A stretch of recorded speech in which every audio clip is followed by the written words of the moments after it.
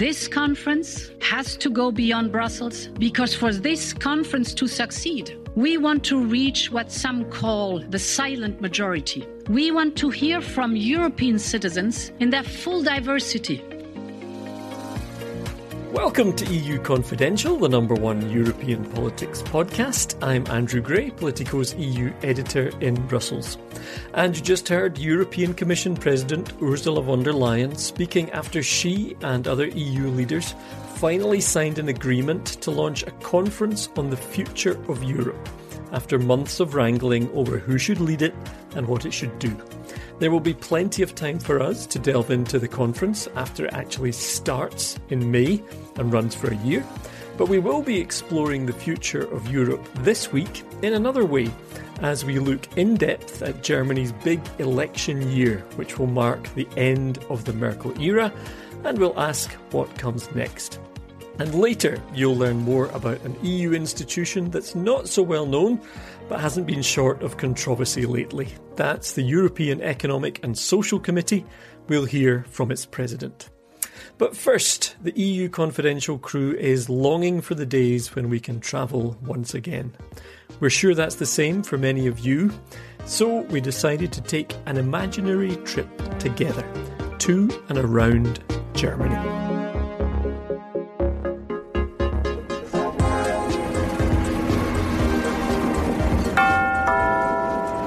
Meine Damen und Herren, im Namen der Deutschen Bahn und EU Confidential begrüßen wir Sie herzlich im Intercity Express 611 auf der Fahrt nach Stuttgart Hauptbahnhof.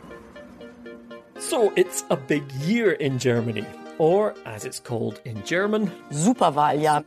Ein Superwahljahr. Ein Superwahljahr in Deutschland. A Superwahljahr literally means super election year. It culminates in September with a general election that will choose a successor to Angela Merkel and a new German government. That election will bring the curtain down on 16 years of Merkel and usher Germany and Europe into an uncertain future. Before then, there are lots of key moments along the way that will determine who takes charge of the EU's biggest economy, most populous nation, and most influential voice in Brussels. Today, we're going to guide you through the Superwahljahr. We're going to go on a journey from regional elections this weekend to the big one in September, taking in some of the key people and issues along the way. We thought we'd do it as a virtual train journey through the political landscape. So come with us, settle in on our Trans-Germany Express.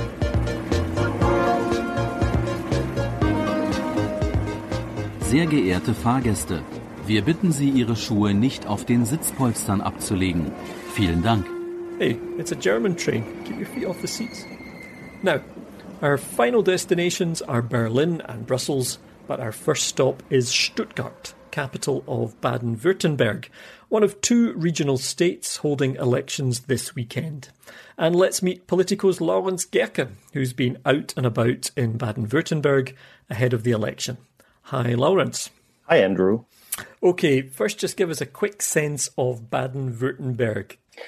Okay, the first thing that comes to your mind when you hear Baden-Württemberg is that the people there have a reputation of being very fiscally conservative. They don't. That's very tactfully put. Yep. They don't like to spend more money than they earn, even over short periods of time. The second thing would be cars. It's the center of the German automobile industry, with Mercedes and Porsche headquartered in Stuttgart, the state capital. And the third thing would be that Baden-Württemberg produced the first green state premier in Germany in 2011. That's Winfried Kretschmann, who's now 72 years old and running to remain in office. Alle Flügel, alle haben gesagt, Winfried, du musst es doch mal machen. Auch aus der Bevölkerung habe ich. He's considered to be a quite conservative green. He has been governing with a conservative CDU. Things have been going relatively smoothly because he's not a radical green. And he appeals to a large majority of the population. Even if they don't vote green, they still tend to like him very much. So you were out and about in Stuttgart. What did people tell you were the big issues? What were the things that were on their minds? Well, maybe unsurprisingly, almost anyone I talked to started talking about the pandemic and how they have grown frustrated with the lockdown that started in November and got fiercer in December and is still not over. And a big topic also is the slow pace at which Germany has been vaccinating its people. Although I should probably mention that the people didn't blame the state government. They put the blame on Brussels largely. But it does appear, Lawrence, and this is partly because of some things that happened after your trip to Baden-Württemberg, that the CDU, Angela Merkel's party, is being hit by this crisis, right? It's not doing so well in the polls in Baden-Württemberg and nationally. Can you give us a very quick recap of the scandal that's played into that? Last Friday and over the weekend, a scandal unfolded in Berlin, including members of the German parliament, the Bundestag, having made a profit off of brokering contracts for coronavirus face masks. And two of them, one of Angela Merkel's CDU and one of the Bavarian sister party CSU, stepped down. And the scandal is now probably going to affect the election this Sunday in Baden-Württemberg as well. Right. And what's the latest from the polls right now? How does it look like the election is going to turn out in Baden-Württemberg? Well, according to the latest polls, the Greens have now widened their lead. They stand at 33%, whereas the CDU stands at 26%. Now, there's also a state election just up the track, if you like, in the state of Rhineland-Palatinate or Rhineland-Pfalz, a smaller state but not unimportant. What do you think the main thing to watch for is there? I mean, again, I guess it's partly the CDU's performance, right? Yes, it's the CDU's performance. And while the election in Baden-Württemberg attracts more attention, Rhineland-Palatinate would actually be quite a prestigious win for the CDU because the state used to be governed by Helmut Kohl, who later became chancellor. The race is also more narrow in that state. It's currently a so-called traffic light coalition made up of the Social Democrats, the Free Democrats and the Greens. As you say, I think the main thing is if the CDU could come in first, that would obviously be a boost for them and for their leader, new leader, Armin Laschet. Okay, Lawrence, we're going to leave you in Stuttgart and move on to our next destination. Thanks very much. Thank you. Liebe Fahrgäste, in Kürze erreichen wir Düsseldorf Hauptbahnhof. So we've made it to Düsseldorf on the banks of the Rhine to meet up with our old friend Matt Karnichnik. Hi, Matt. Guten Tag. And we've come here because Düsseldorf is the base of Armin Laschet, one of the two people probably with the best shot at succeeding Angela Merkel. He's the state premier of North Rhine-Westphalia and recently elected leader of the CDU. Stimmen, damit ist Armin Laschet gewählt. Hat die Mehrheit, die absolute Mehrheit der abgegebenen Matt, do you want to just revisit one of your greatest hits? Give us a 30-second summary of Armin Laschet. And the time starts now. So Laschet is about 59, 60 years old. He comes from the town of Aachen, which is also where Charlemagne came from, or lived anyway. And he's more on the Merkel wing of the CDU. He's not a hardline conservative. He's not a kind of economic liberal conservative. He's more of the kind of social consciousness variety. And he is somebody who's expected to govern, if he is to become chancellor, very much in the mold of Angela Merkel. That's also true of foreign policy. It's true of Europe. He's a former MEP. Okay, you've overshot already there. I think I had too much historical background at the start there, but anyway. Well, I had to get in Charlemagne. Yeah, obviously. Okay, we get the picture, I think. And so Laschet is basically one of two people, really, with the best shot at being Germany's next chancellor. And the other one is Markus Söder, state premier of Bavaria, leader of the Christian Social Union. So are you ready to give us 30 seconds of Markus Söder? I'm ready. Okay, 3, 2, 1, go. So Söder is a gregarious, larger-than-life politician. He's somebody who likes to dress up in wild costumes during the carnival season. He's a politician that everybody seems to like in Germany. He comes from a working class background, and even when he's made mistakes, he somehow has managed to recover from them very quickly. And on paper, his record during the COVID pandemic is very similar to Laschet's, in fact, but people are so far more forgiving of Söder than they have been of Laschet in the polls. Okay, so this decision about who will be the Chancellor candidate of the Conservative bloc, of the CDU-CSU, as far as I understand it, right, there's no real written procedure for how this happens. It's a sort of behind closed doors decision. So when do you think the decision will be made, and what do you think will determine who gets the nod?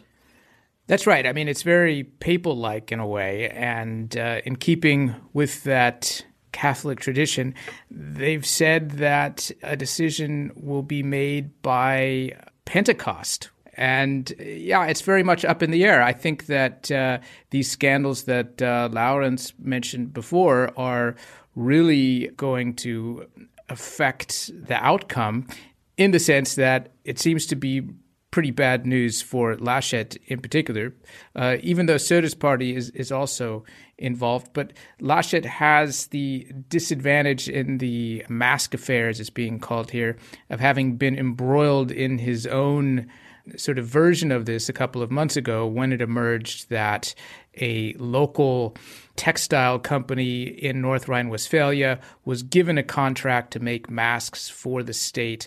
And that company also had a contract with Laschet's son. So there was a direct link between Laschet's son and this company, and that it's also raised a lot of eyebrows, although there's been no suggestion of any criminal wrongdoing or anything of that nature. Normally, the CDU would have right of first refusal for the chancellor run. But in this case, because Söder is so much more popular and because of this scandal, it really is very much up in the air at this stage. One of the things, if you look at the national polls at the moment, the CDU, CSU are so far ahead. I mean, it does look almost certain that whoever becomes their candidate for chancellor is at least the red-hot favourite to be the next chancellor. But it's an election. You never know what can happen. Who do you think is also worth keeping an eye on?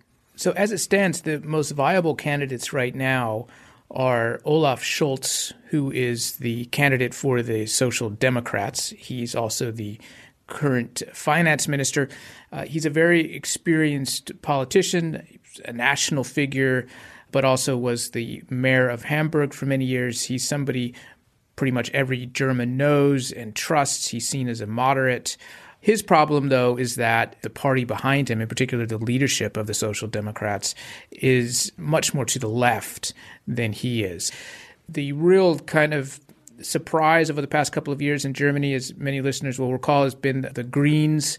They have supplanted the SPD as the second kind of largest party, at least in the polls now. And they have a good chance, I think, of joining whatever constellation emerges after the September elections. And the Greens have two candidates. They haven't said who their lead candidate will be. It might be a woman, Annalena Baerbock, or it could be a man, Robert Habeck. I suspect that they will go with Baerbock. The rest of the field is made up of the far-right AfD, which is currently the third largest party in the German parliament, in the Bundestag. That's unlikely to be the case this year because they're too far back. They're polling in the 10% range compared to the roughly 13% they got the last time. And then you have the left party, the Linke, as it's called in Germany, which is sort of the vestige of the old East German Communist Party. And they generally also will get around 8%, 9%, and that's been pretty steady. And then you have the Free Democrats, the FDP, the German Liberal Party, which for much of West Germany's post-war history was the kingmaker in German politics as the junior party. They seem to be back on the upswing in the polls. Okay, Matt, thanks a lot. Auf Wiedersehen. Auf Wiedersehen. And we'll catch up with you again later, but now we're heading east. Sehr verehrte Fahrgäste, In Kürze erreichen wir Magdeburg Hauptbahnhof. Next stop on our virtual train journey is the state of Saxony-Anhalt, or Sachsen-Anhalt in eastern Germany. It's holding a state election on June the 6th. And we're stopping off in the state capital of Magdeburg. And joining us here is our climate reporter, Kalina Oreshakov. Hi, Kalina. Hi, Andrew. Welcome. Thank you. Thanks. To my Magdeburg train station. Yeah, thank you very much. It's amazing how realistic it is. We've kind of used this as a metaphorical stop just to talk about some of the election campaign issues. Let's start by talking a bit about climate and about policy. What are the big issues in the election and how might they be affected by whoever wins the election? Thanks, Andrew, for that. And I think Magdeburg is a perfect stop to have this discussion because, as many of our listeners may know, or perhaps don't know, but will know, is that Saxony-Anhalt is one of the states that used to be a big and still has a big coal industry. So it's been very much in the focus of German policies over the recent years to drop coal and move to greener and renewable energy sources. So that's been a big issue for the current government. It's an issue that the current government is actually struggling with. And it's part of that broader debate in Germany that will be an issue also during the elections and in the run-up to the elections on how to make this green energy shift, the Energiewende that Germany pioneered, an economic and industrial and a social success. And so I think states like Saxony-Anhalt really have forced government parties as well as the opposition to tackle this question of social and just transition.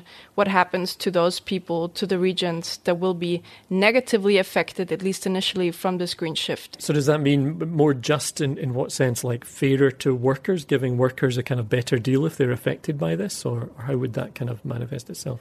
That, as well as just households, because we have this year seen a major policy change. So from January, the German government has introduced an emissions trading scheme for fuels that are used in buildings and transport sector that has already, according to German media, caused cost increases, which are usually passed on to people living in the houses, to renters. And so there's a major concern that the cost implications of environmental policy is going to hurt the most vulnerable. So now you see this competition between parties trying to establish themselves as either the true green voice or the market-conscious voice that tries to combine green with economic prospects, which you see with the conservatives to some extent, or the SPD trying to establish itself as industry-friendly to some extent, but also caring about the people, especially those that might be left behind. And so I think you will, especially in the social and individual implications, how do you live a green life, you will see major differences, and you will see those discussions around the Greens being the party of bans and prohibitions versus the Conservatives and others being more market-oriented and let the market sort itself out, which of course it hasn't so far.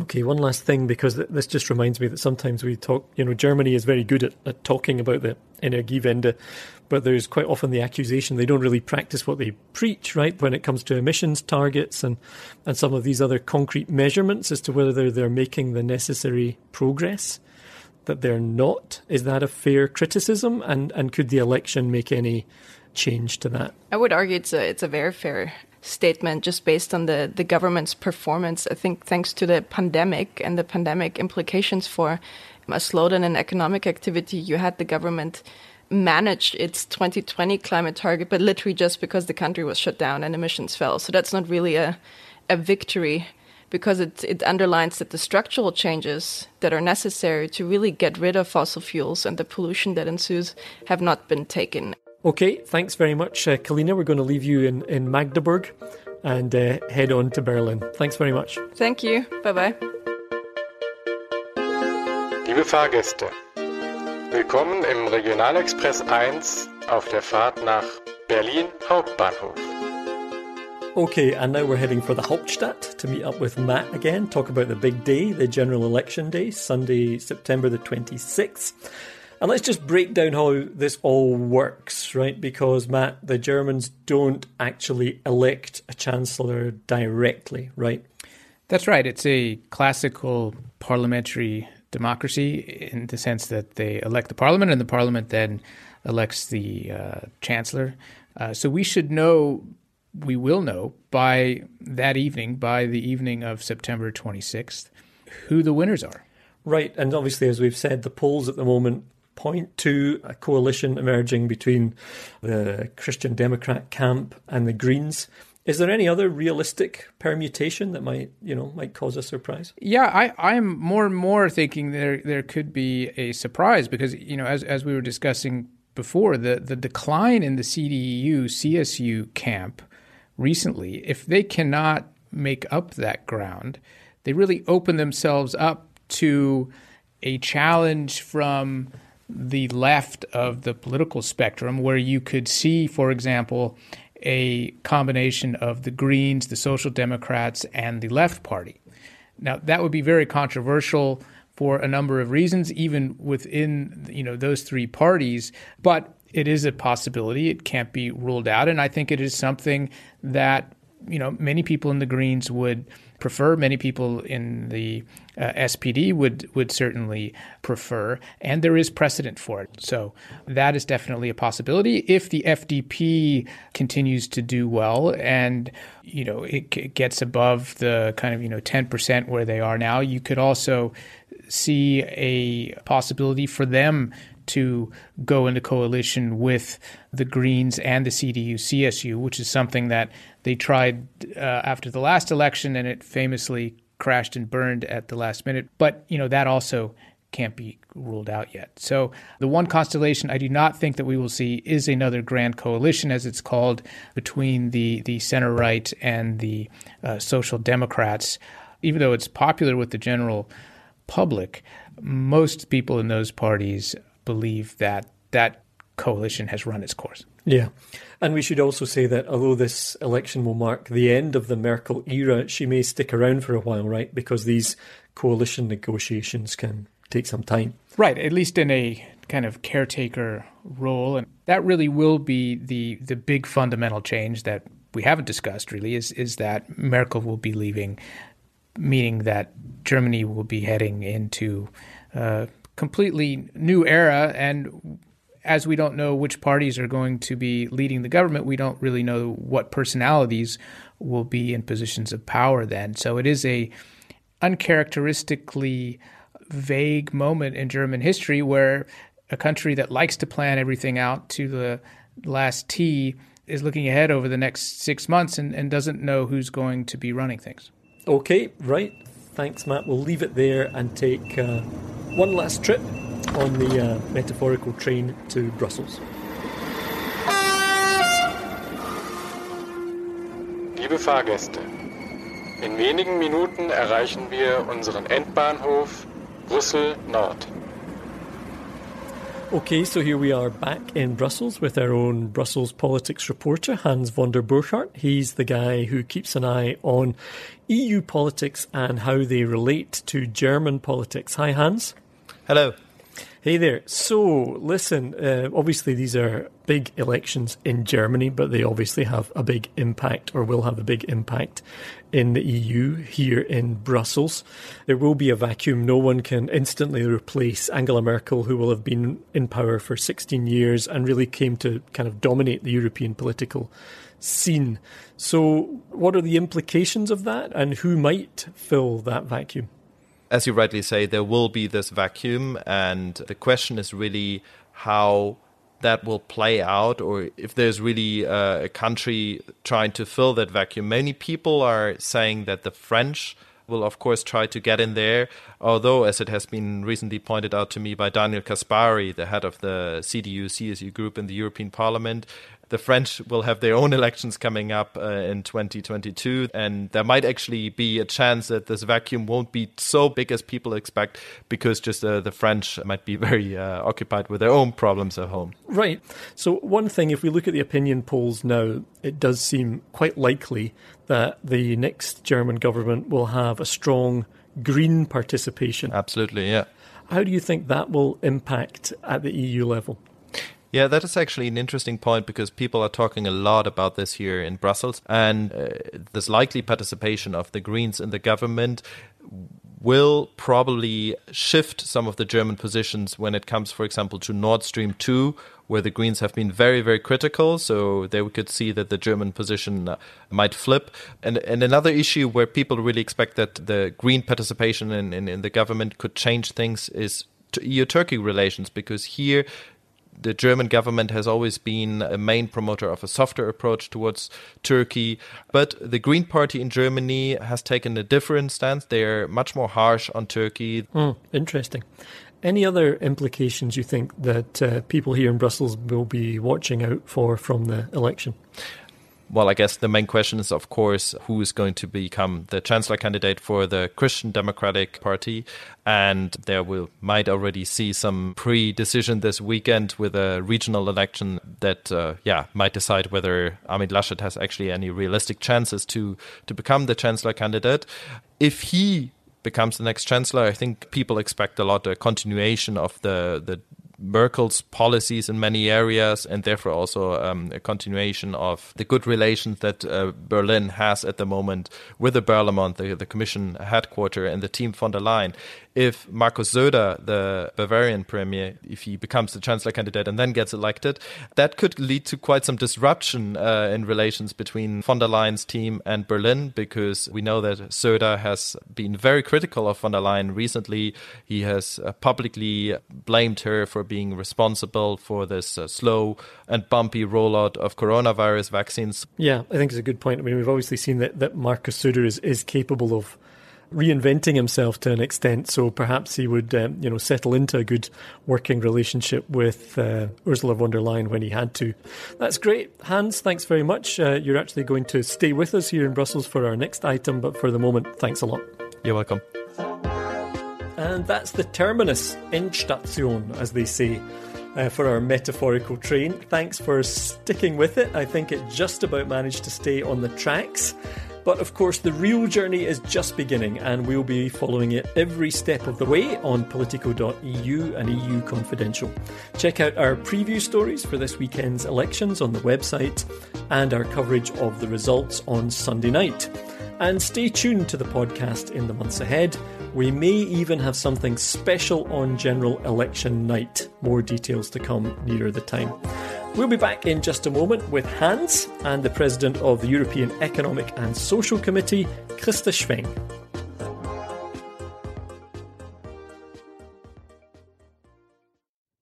In the world of politics and policy, information is abundant. Insight is rare. Politico's premium intelligence service, Politico Pro, is designed for policy professionals. Our expert team keeps you one step ahead of the powers and players driving the policy decisions impacting your industry. From financial services to trade, technology, cybersecurity, and more, Politico Pro delivers breaking scoops, deep analysis, and forward-looking insight across a range of sectors. Want to learn more? EU Confidential listeners can benefit from a 2-week complimentary trial of Politico Pro. Simply email pro@politico.eu with the code CONFIDENTIAL. Again, that's pro@politico.eu.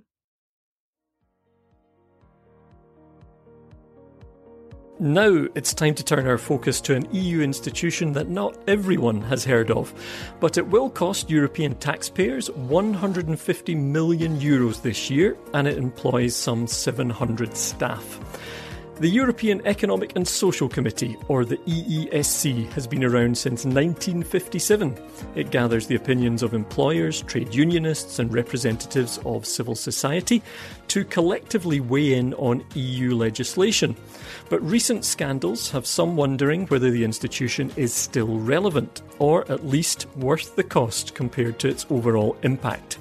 We put some of those criticisms to the new president of the EESC, Christa Schweng, who you'll hear from in just a moment. But first, let's bring in our Brussels politics reporter, Hans van der Burghardt, to set up some of the big issues facing the EESC. Hi, Hans. Hi, Andrew.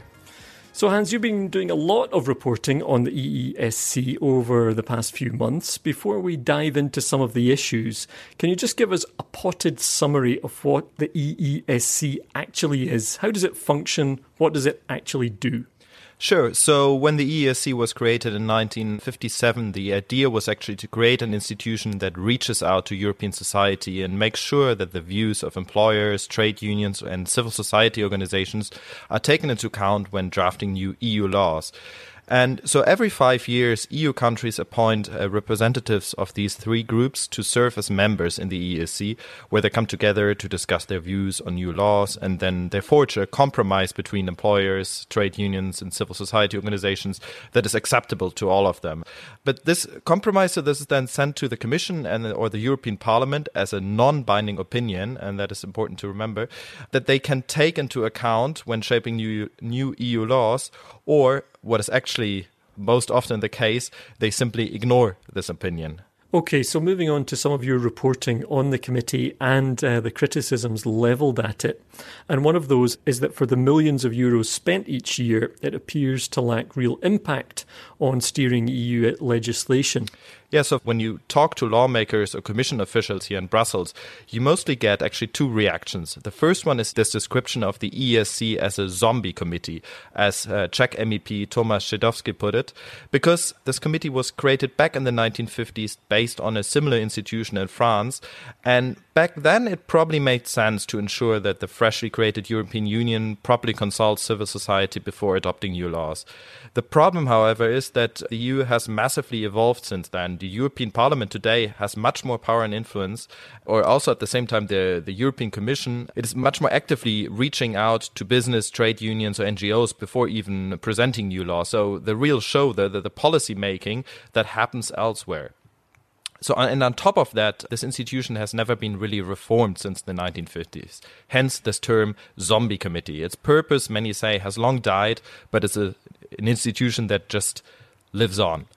And then there's the second reaction that you sometimes get from EU officials. And that's actually, I would say it's even worse, because people like senior MEPs I spoke to, and those are the people who should normally consult EESC opinions, they tell me they can't really comment on the EESC or what they're doing, whether it's good or bad, because they don't really know what they do. Okay, so no shortage of criticism, that's for sure. So earlier in the week, you spoke to the EESC's new president, Christa Schweng. Before we get on to her responses to the criticism levelled at the organisation, what do we need to know about her? Christa Schweng is from Austria. She has been a member of the EESC for 22 years now and was elected as its president in October for a 2.5-year term. Outside the EESC, she works for the Austrian Federal Economic Chamber, and as you mentioned, Andrew, I put this question of relevance to her several times, and this was her main response. We are very well aware that this is an issue that we do not, and I put it very bluntly, that we do not sell our opinions enough. So what we intend to do is to make members aware that having adopted an opinion is just halfway through. Then the real work starts, because you really have to go and convince your interlocutors and tell them what you have in hands. And I think this is something where we haven't been active enough, where we haven't communicated enough, and I hope this will change in the future. Also, the Conference on the Future of Europe will be, of course, a good occasion for us to present views of organized civil society and to fulfill our bridge-building function. Because I think that it's not only one way transporting from the ground to Europe what's going up there, but also the way back. So I think explaining Europe to citizens will also be part of the exercise. She also says that the EESC fills a gap in the Commission's own consultation process. I think that this is the perfect way for organized civil society to express the concerns which are not taken up by the European institutions. And this is why we do them. Either they are come in at the very early stage from the legislative process, or we have points where we think that Europe should do something, and then we put these forward. And it's a way of saying, listen, Commission, this is something where we think you should go and become active. Okay, so a main criticism of the committee, of course, is that even though these opinions seem to have so little impact, the EESC costs so much money. Yes, and I asked the president about that because the EESC's costs have been ballooning from 108 million in 2006 to 150 million this year, even though the relevance remains arguably low and the number of issued opinions has actually decreased over the years. So this is how the president defended the increase in costs. The EESC is not only consisting and contributing via its opinions. And this is something that I kindly ask you to bear in mind. We are carrying out quite a lot of initiatives, just to mention. She goes on to mention civil society events they organize and fact-finding missions. I mean, participatory democracy costs money. It's not simply dividing the whole budget via the number of opinions. And these are activities that really started 2017, 2018. So I think there has been a push towards new and further grassroots level gathering issues that we were devoted to. Okay, and that's not the only issue where spending has, well, raised questions. Is that correct? That's right. ESC members, they receive €290 in allowances for every day that they participate in at least one meeting at the committee, independent of how long that actually takes. So these €290 are supposed to cover hotel costs or restaurant costs for ESC members who come to Brussels from across Europe, let's say Italy or Romania. And they get paid out on top of the reimbursement of any travel costs like train or flight that members have for coming to Brussels or participating in other ESC events that take place across or beyond the EU. And there was already actually a lot of criticism of these allowances before the pandemic because ESC members usually already get a regular salary. They get paid from their employer, for example, a business association. And on top of that, some of them already live in Brussels and they clearly don't need any hotel costs or any of this allowances, actually. But since COVID restricted all of us to home working, this whole allowance scheme has become even more questionable because the ESC decided that members could continue to claim the €290 of daily allowances for participating in virtual events, despite obviously no need to cover any hotel costs or something like that. Okay, so basically it's almost like it sounds like anyway, a kind of cash incentive to take part in these online meetings. I can only say I'm sure a lot of our listeners wish they were on the same deal for all the Zoom meetings they have to take part in. So how has the EESC responded to concerns about this issue, the issue of the allowances specifically? So Schwenk said even though this decision has now been active for about a year, it's still temporary and that they are working on a new model when it comes to participating in remote meetings. If you see daily allowances, this is not only for reimbursement or covering costs incurred, this is also for the time a member spends. And don't forget that members that participating in a meeting is just the very end of a process. So what members need to do is to prepare themselves. They need to read the documents. They need to prepare amendments. They need to talk to experts in order to gather input. Then they have this meeting. So what we thought at the beginning is the pandemic will be something which is short. Well, unfortunately, that's not the case. What we are working on now is to find a sustainable solution, and this we will have to discuss with the Council. Okay, now that's not the only controversial recent story around the EESC. Some members of the committee have also been the subject of some pretty troubling allegations. What can you tell us about these? And then we'll hear what the President has to say about them. So for more than 2 years, the ESC has been rocked by an affair involving one of its senior members, Jacek Krawczyk, a Polish business representative who was until last fall the president of the ESC's employers group and was even on track to become the overarching ESC president, the job that instead went now to Christa Schwenk.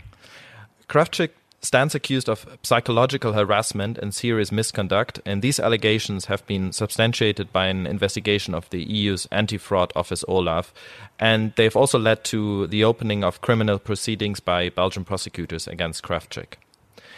The main problem that the scandal highlighted is that the ESC had no effective rules in place to deal with such allegations, to protect the victims and to impose potential sanctions for persons accused of mobbing or other misbehavior. And this led to an extraordinary and embarrassing situation where the previous EESC leadership decided that Krawczyk should be suspended from all management function, in which he is responsible for dealing with staff, etc. But the Polish businessman just ignored that decision and carried on because, as it appeared, there was no real legal basis to force him to quit. And he was even appointed by the Polish government for another 5-year term as ESC member, even though he no longer is the employers group president. So this has been an affair that threw the ESC into chaos and caused a severe reputational damage for the institution, even though, of course, one has to add that Krawczyk until today denies these allegations against him, and it's now up to the Belgian authorities to deliver a potential verdict on them. So Schweng did not want to comment on the specific allegations. But we should say that a big success of her young presidency has been changing the EEAC Code of Conduct to try to prevent future cases from arising and implement strengthened tools to punish people if they do. We have now a Code of Conduct in place which calls for a committee that applies the highest ethical standards, which has sanctions in place, provides for financial transparency, and looks that we have instruments in place in order to really have a work environment that is good for everybody. When I asked her about the enforceability of these codes, here's what she had to say. We didn't have this kind of sanctions in place, and this we have changed. So I guess, yes, that we can enforce them, because beforehand it was just a decision, but not really on the right legal base. Okay, so you've talked about the questions, about the organisation's relevance, you've laid out the concerns about its costs, we've looked at the serious harassment allegations against one member of the committee. Where does the President point to as a bright spot in terms of its contribution to EU lawmaking? Here Schweng referred to one of the committee's most recent contributions, which is work that the committee has done on the Next Generation EU Fund, which is the Commission's 750 billion coronavirus recovery plan. We've been from a very early stage on working on the long-term financial perspectives of the European Union. So we've been working on the Next Generation EU. We've calling for upholding the rule of law on the one hand, and on the other hand, calling for substantial financial means from the European level in order to facilitate the green and digital transition without leaving anybody behind. And in the end, Schweng believes that the opinions generated by our organization reflect an important and perhaps overlooked diversity. The Commission is doing a lot of outreach activities, which is true. They're consulting a lot. But who replies to these consultations? 2/3 come from Western Europe, come from old European countries. We have members from all walks of life and from all 27 member states, which makes, of course, the discussion richer, also the finding a compromise more challenging. But nevertheless, we are much more representative than just a consultation which is thrown out to everybody and then you don't know really what's happening there. I think this is the main difference. Okay, Hans, well, I think we've heard both sides of the story there. We'll leave it there for now. Thanks very much. Thanks, Andrew. And that's all the time we have on this episode of EU Confidential. Be sure to follow us wherever you get your podcasts, and remember that you can always send us feedback or ideas directly to podcast@politico.eu. I'm Andrew Gray in Brussels. Thanks to our executive producer, Christina Gonzalez, and thanks to you for listening.